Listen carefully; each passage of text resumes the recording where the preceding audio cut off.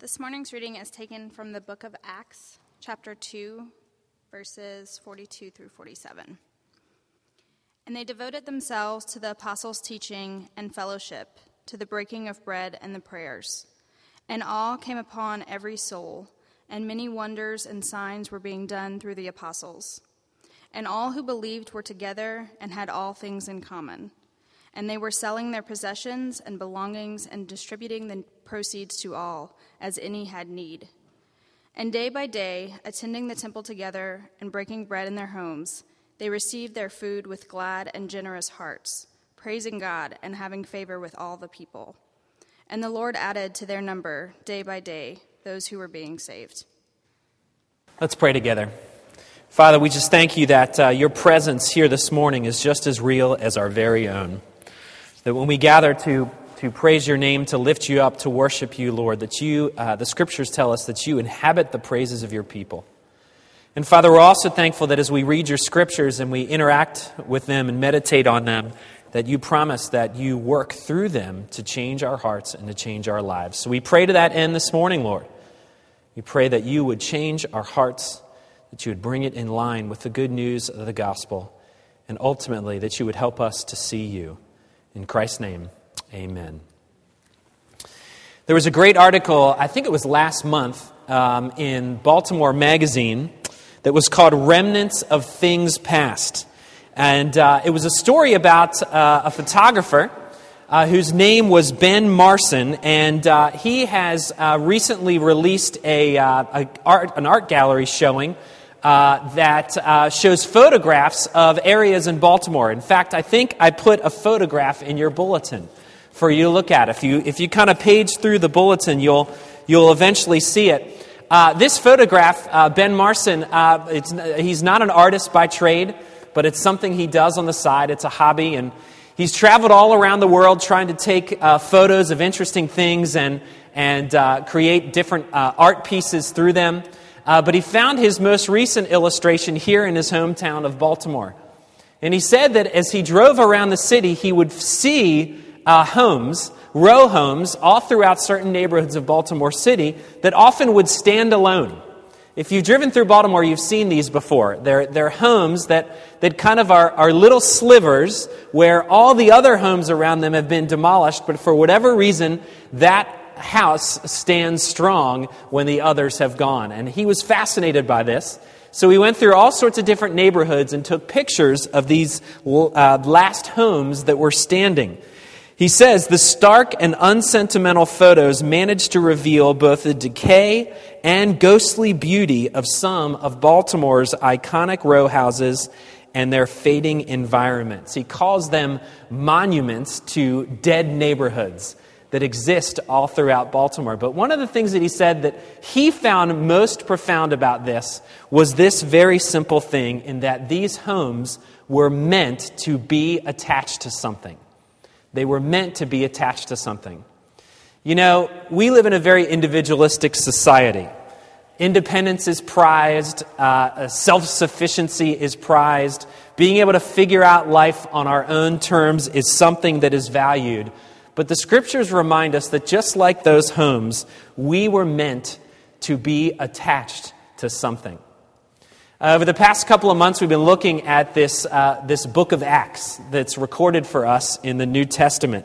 And the book of Acts takes place after Jesus' life, his ministry, his death, his resurrection. The scriptures tell us that after he was resurrected, he visited with his followers for 40 days, and eventually he was ascended back into heaven after he gave his apostles these kind of marching orders, or this mission that they were to live themselves by. And Acts tells us what those first believers did after Jesus returned back into heaven. Luke, it's the second part of Luke's larger narrative. He wrote the Gospel of Luke. He was commissioned by an independent, kind of wealthy philanthropist who wanted to know about Jesus. So he commissioned Luke to learn everything he could about Jesus and to write about Jesus' life. And Luke does that in the Gospel of Luke. But the book of Acts continues that story. And it continues the story about what Jesus' followers did once Jesus had returned back into heaven. And more than anything, it records for us this remarkable work of the gospel as it transformed the first century world. Through largely urban church planting initiatives, as Jesus' followers went from city to city and declared this message to the gospel in very profound ways and transformed the ancient world. And as you look at it, you see incredible, miraculous growth that happened out of these followers of Jesus Christ. If you were with us last week for Easter, you noticed that Peter preached a sermon, that very first Christian sermon, and 3,000 people were converted that day. Just amazing numbers of people were converted to Jesus Christ in miraculous ways. And they were being attracted to the gospel in very amazing ways. They were being attracted to the message of the gospel, the message that Peter preached in this first sermon that we've talked about often here at City Church. But they were also attracted to something different. They were attracted to this community of faith that they were witnessing. And as they witnessed it, they longed desperately to be a part of it. You see, it wasn't only about the message, but it was about this community of faith that they were attracted to as well. I've often been interested in St. Patrick for obvious reasons, but St. Patrick was a missionary who operated to the Celts and the Brits and the Irish back in the 400s. And he was an incredible guy who went all throughout the world spreading this message of the gospel. But one of his strategies in spreading the message of the gospel was establishing vibrant communities of faith. These were communities that he would establish as he went from city to city and country to country. And as he established these communities, he taught them how to love one another. He taught them how to care for one another. He taught them how to live out this message of the gospel. And others would be so attracted to these communities that became the strategy with which people were converted to Christ. Yes, they were transformed by the message, but they were also attracted to this community of faith that they witnessed. And they viewed it from the outside and they said, what they are doing is amazing and I want to be a part of it. You see, it's not all that different than what was happening in the first church that we see in our passage this morning. Our passage tells us that there were really three main things that these first followers of Jesus devoted themselves to. They weren't things that they cared half-heartedly about. They were things that they devoted themselves to that made them so attractive to the watching world. The first thing that they devoted themselves to was the message. They devoted themselves to the gospel. It says in verse 42, they devoted themselves to the apostles' teaching. You see, these first century believers devoted themselves to the very thing that these apostles had heard and seen and witnessed from Jesus Christ himself. It was what we call the gospel now, or it's what we call the good news of Jesus Christ. And the gospel became the fuel for this movement. If there was no gospel, there was no movement in this first century. It became the fuel. It became the mechanism by which God transformed the first century world. Paul writes very powerfully in Romans chapter 1 that the gospel itself is the very power of God for salvation for those who believe. And that Greek word isn't just kind of power, but it's dynamite is the connotation it has. That it was not just the power, but it was the dynamite at which God changed and transformed that first century world. The gospel was the message. It was the good news of God that he had come to provide rescue from our sins and from the enslavement and the tyranny of sin that exists in our lives. But one of the things that the apostles taught is that this gospel was not just the beginning of the faith. It's not just the entry point of the faith. It's not just the beginning stuff that we have to learn and then move on to the really good stuff. It is the entire journey of the faith. You see, this gospel message, it's not just the, as one pastor put it, it's not just the A, B, and C's of the faith, but it's the A to Z of the faith. In that the gospel has something to say about not just how we become believers in Jesus Christ, but it also speaks to how we live this faith out from start to finish. The gospel has something very powerful to say about every situation that you and I are confronted with, and about every relational dynamic that we have to deal with. All of it comes back to this message of the gospel. And those first century believers realized that we don't ever grow beyond it. We don't ever grow beyond the gospel to deeper parts of the faith. It is the essence of the faith. It is this journey of faith from the very beginning to the very end, and everything relates back to this good news of the gospel.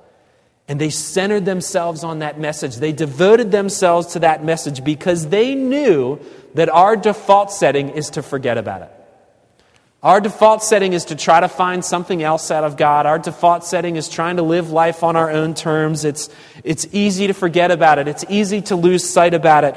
So much so that we have to devote ourselves to it. We have to remind ourselves of it. One reformer said, we actually have to beat it into our heads because we so quickly forget this message, this powerful message of the gospel of Jesus Christ. But it is the power, not just for the faith, but for the life of this faith too. And that's what the gospel, that's what those first century believers devoted themselves to. And because they devoted themselves to the gospel, the natural consequence was they devoted themselves to each other. They devoted themselves to each other. It says in verse 42, they devoted themselves to the apostles' teaching and to the fellowship. Verse 44, and all who believed were together and had all things in common. They were selling their possessions and belongings and distributing the proceeds to all as any had need. I think when you compare the first century church to what church has become nowadays, this may be the one area where we tend to be most deficient in. A long time ago, well, not a long time ago, but maybe 10, 15 years ago, the trend in churches was to build and construct and design churches in some ways to look like movie theaters. There's nothing wrong with this. That's just the way people did it. It's just the way people designed it and the way things were. But one of the natural consequences that came from that is that often people view church as a spectator activity. That church becomes this place where they come and they kind of spectate, where they view the things that are going on, they consume the church's goods, and then they leave and they go back to life as it was. And if the church if they don't like the goods the church is offering, it doesn't fit with their kind of consumer mentality, then they just go on to a different church where they can become a better spectator. But what the first century church shows us is the church was not a spectator activity. It was an activity that was full of participation. And the byproduct of that Christian community was that everyone who showed up knew that they weren't just there for a show. They were there to be a part of something vibrant, to be a part of a community of faith, and it demanded and involved their participation as believers. You know, this idea of spectating church would have been very foreign to those first century believers, because Acts tells us that these first century believers were a part of a community that gave itself to one another, a community that was devoted in very powerful ways to one another. One person wrote that as the New Testament speaks of it, fellowship is a deep, virile, and costly. Too often today, it's become cheap and superficial. The higher we value our personal privacy and freedom from the commitments, the shallower our grasp of fellowship will be, reduced to moments of idle chit-chat over steaming coffee before and after a worship service. You know, there's been a lot that's been said about the radical generosity that is talked about in these first century followers as they devoted themselves to one another. Now, there's no question that these first century believers were intimately involved in one another's life. They cared deeply for one another. They weaved the fabric of each other's lives together in such a way that it gave birth to this kind of radical generosity that they had for one another. And the tendency to look at this is to think that this was some sort of kind of Christian communism that had developed in the first century. But the New Testament doesn't give any sort of hint at that. The New Testament doesn't give any sort of hint that people weren't allowed to own private property and homes and things like that. But I think what the gospel, what Luke is trying to communicate to us has much more of a familial tone to it than it does any sort of communistic tone or anything like that at all. Think about it this way. I am a member of a family, and there are 5 people in my family. I grew up in a family of 5 as well. And I have 3 kids that are all very young, right? And they are totally dependent on my wife and I for food and for clothing and for shelter. If we just kind of set them off to try to do that on their own, it would not look pretty at all. Now, at some point, they're going to get older. And they're not going to have to rely on mom and dad anymore for those things, Lord willing. Lord willing, they'll grow up, they'll become productive citizens and all that. They'll discover jobs that tend to be more lucrative than what dad has chosen to do with his life. And there may come a time in their life where they now have to come back and support dear old mom and dad. Maybe not financially, but they might have to care for us. They might have to cook us meals. They might have to do all that sort of stuff. And that's what it means to be a family. That there are times where we have to pick one another up and care for our needs. There are times where we might have to depend on the person next to us, and then there are times when that person next to us has to depend upon us. And that's what this first century were committing themselves to do. They saw one another as a family. They saw one another as committed to this gospel message, but also committed to one another as the family of Christ. Now, the flip side of that isn't always pretty, right? And that sometimes our family annoys us, right? And I've talked to many people throughout my years in ministry who have been hurt very deeply by people that are in the church. And many have actually walked away from the faith because they've been deeply hurt by people in the church. So those are very real and very true things. But part of what it means to be in a faith community is a commitment to work through those things with one another. In some ways, we don't get to pick who we go to church with.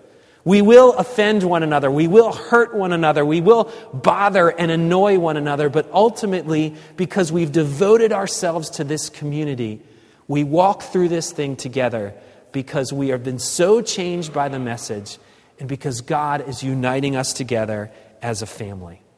The third thing you see these first century believers devoted to is this thing called worship. It says in verse 36, and day by day, attending the temple together and breaking bread in their homes, they received food with glad and generous hearts, praising God and having favor with all the people. This might be something that we've really lost in the church as well. As I mentioned before, I often run into believers in Jesus Christ who have given up on the church as an institution.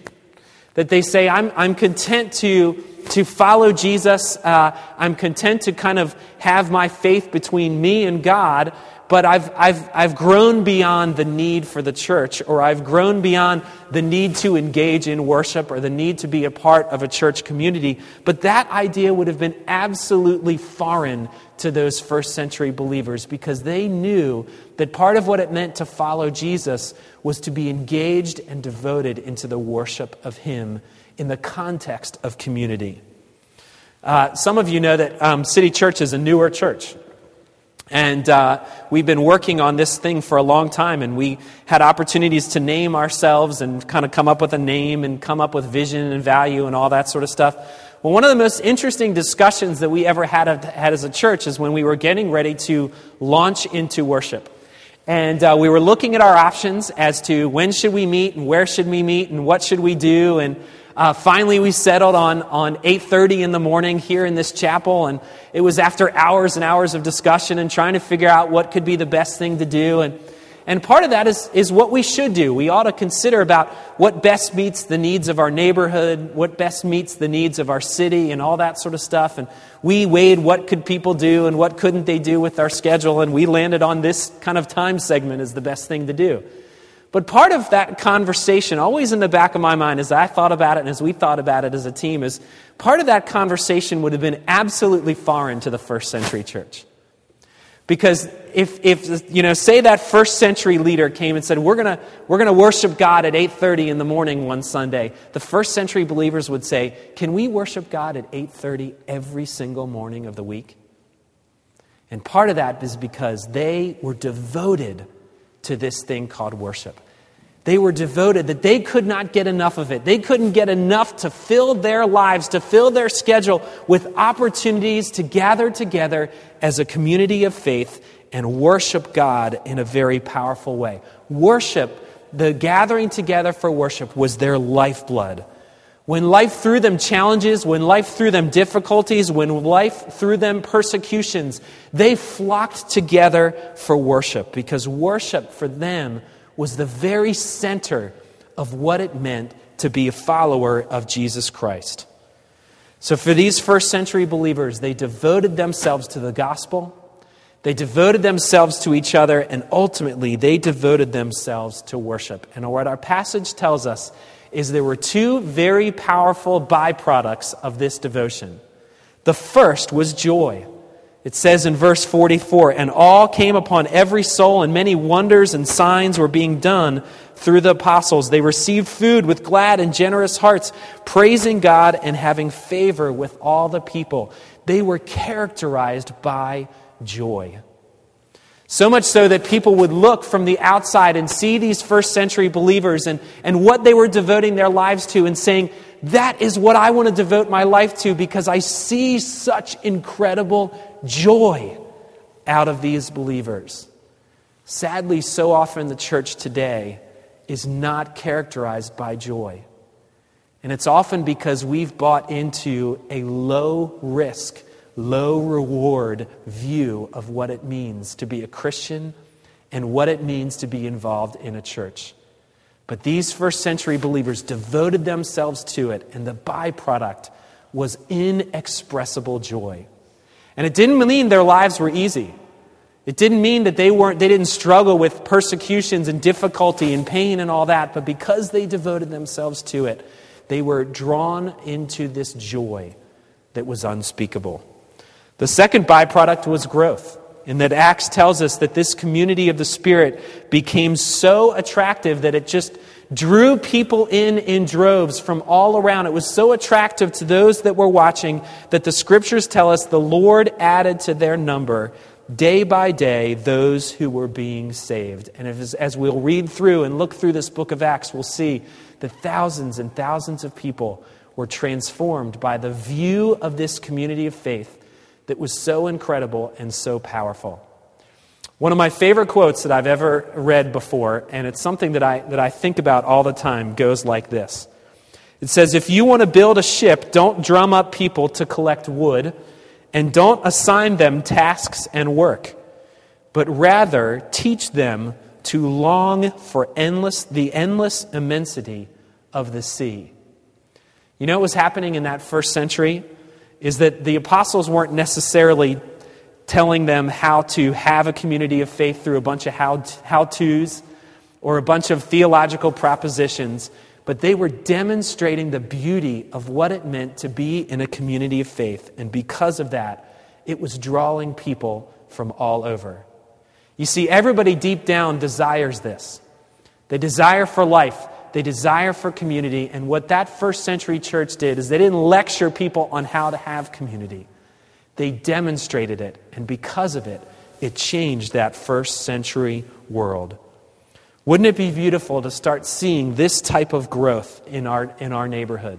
To see this type of joy that God brings in our midst, to see this sort of transformation, to see this vibrant community happening and transforming our very city. It's the thing we most desire about this church planting initiative. So the question is, what does that mean for us? What does that mean for us? And I think what Luke wants all of Christ's followers after he wrote this to begin to examine is, what are the things that we are devoting ourselves to? Not just as a community of faith, but as people and as individuals around. What are the things that we devote our lives to? You know, the first century church, what you see from this passage is that they considered massive amounts of time and ultimately massive amounts of money to this community of faith. And in some ways, that hasn't changed for us as well. In that as you think about our life and our world now, time and money still tend to be the most precious commodities that you and I have as individuals. And what the scriptures are very clear about is where we spend our time and where we spend our money tends to be a window into our desires. It tends to be a window into those things that we are devoting ourselves to. It tends to be a window into those things that we desire so much for our life. So the scary thing about that, and the scriptural thing that teaches us, is that if you really want to understand what you are devoted to, and what your desires are, and where your passions lie, examine where you spend your money, and examine where you spend your time, our two most precious commodities. And often when I look at my own life, and I examine my own calendar, and I examine my own checkbook, I realize that often my devotions lie in much lesser things than what is demonstrated for us in this very first century church. So what do we do about it? How do we change our devotions? How do we change our passions? How do we change our desires? And I think the answer comes in recognizing that Jesus fully devoted himself to us. What the gospel message tells us is that Jesus came, he set aside all the wealth and privileges and wonders of heaven, and he became like one of us. He was born into poverty. He subjected himself to all the difficulties of what it means to be a human being like you and I. He subjected himself not just to the difficulties of being a human, but he subjected himself to punishment that we deserve, to beatings, to execution, to all those things. Why? Because he was intimately and passionately devoted to you. And what I find that as I reflect on the fact that Jesus devoted himself fully to me, I find that my devotion to lesser things tends to fall away. The more we recognize just how much he was devoted to us. You see, it was the grace of God that bound this first century community together, and ultimately, it is the grace of God that binds you and I together in this community of faith. This kind of love and this kind of community can only be fueled by the grace of God and lives that are lived in gratitude for what he has done for you and I. So the challenge for all of us as we look at these first century believers and we see what they devoted themselves to, the challenge for us is to examine our own heart, to examine our own lives, to see what we devote ourselves to, and then center ourselves anew and afresh on the gospel that tells us that Jesus devoted himself to you and I and was willing to go to the greatest extent possible to demonstrate his devotion to you and I. And then our prayer has to become that God would make these things true in our midst, that we as people would be characterized by joy, and that we as a community of faith would be characterized by this joy as well, all because we center ourselves on the good news of the gospel of Jesus Christ that tells us that he has done everything necessary for us to be reconciled to the Father and rescued from our sin.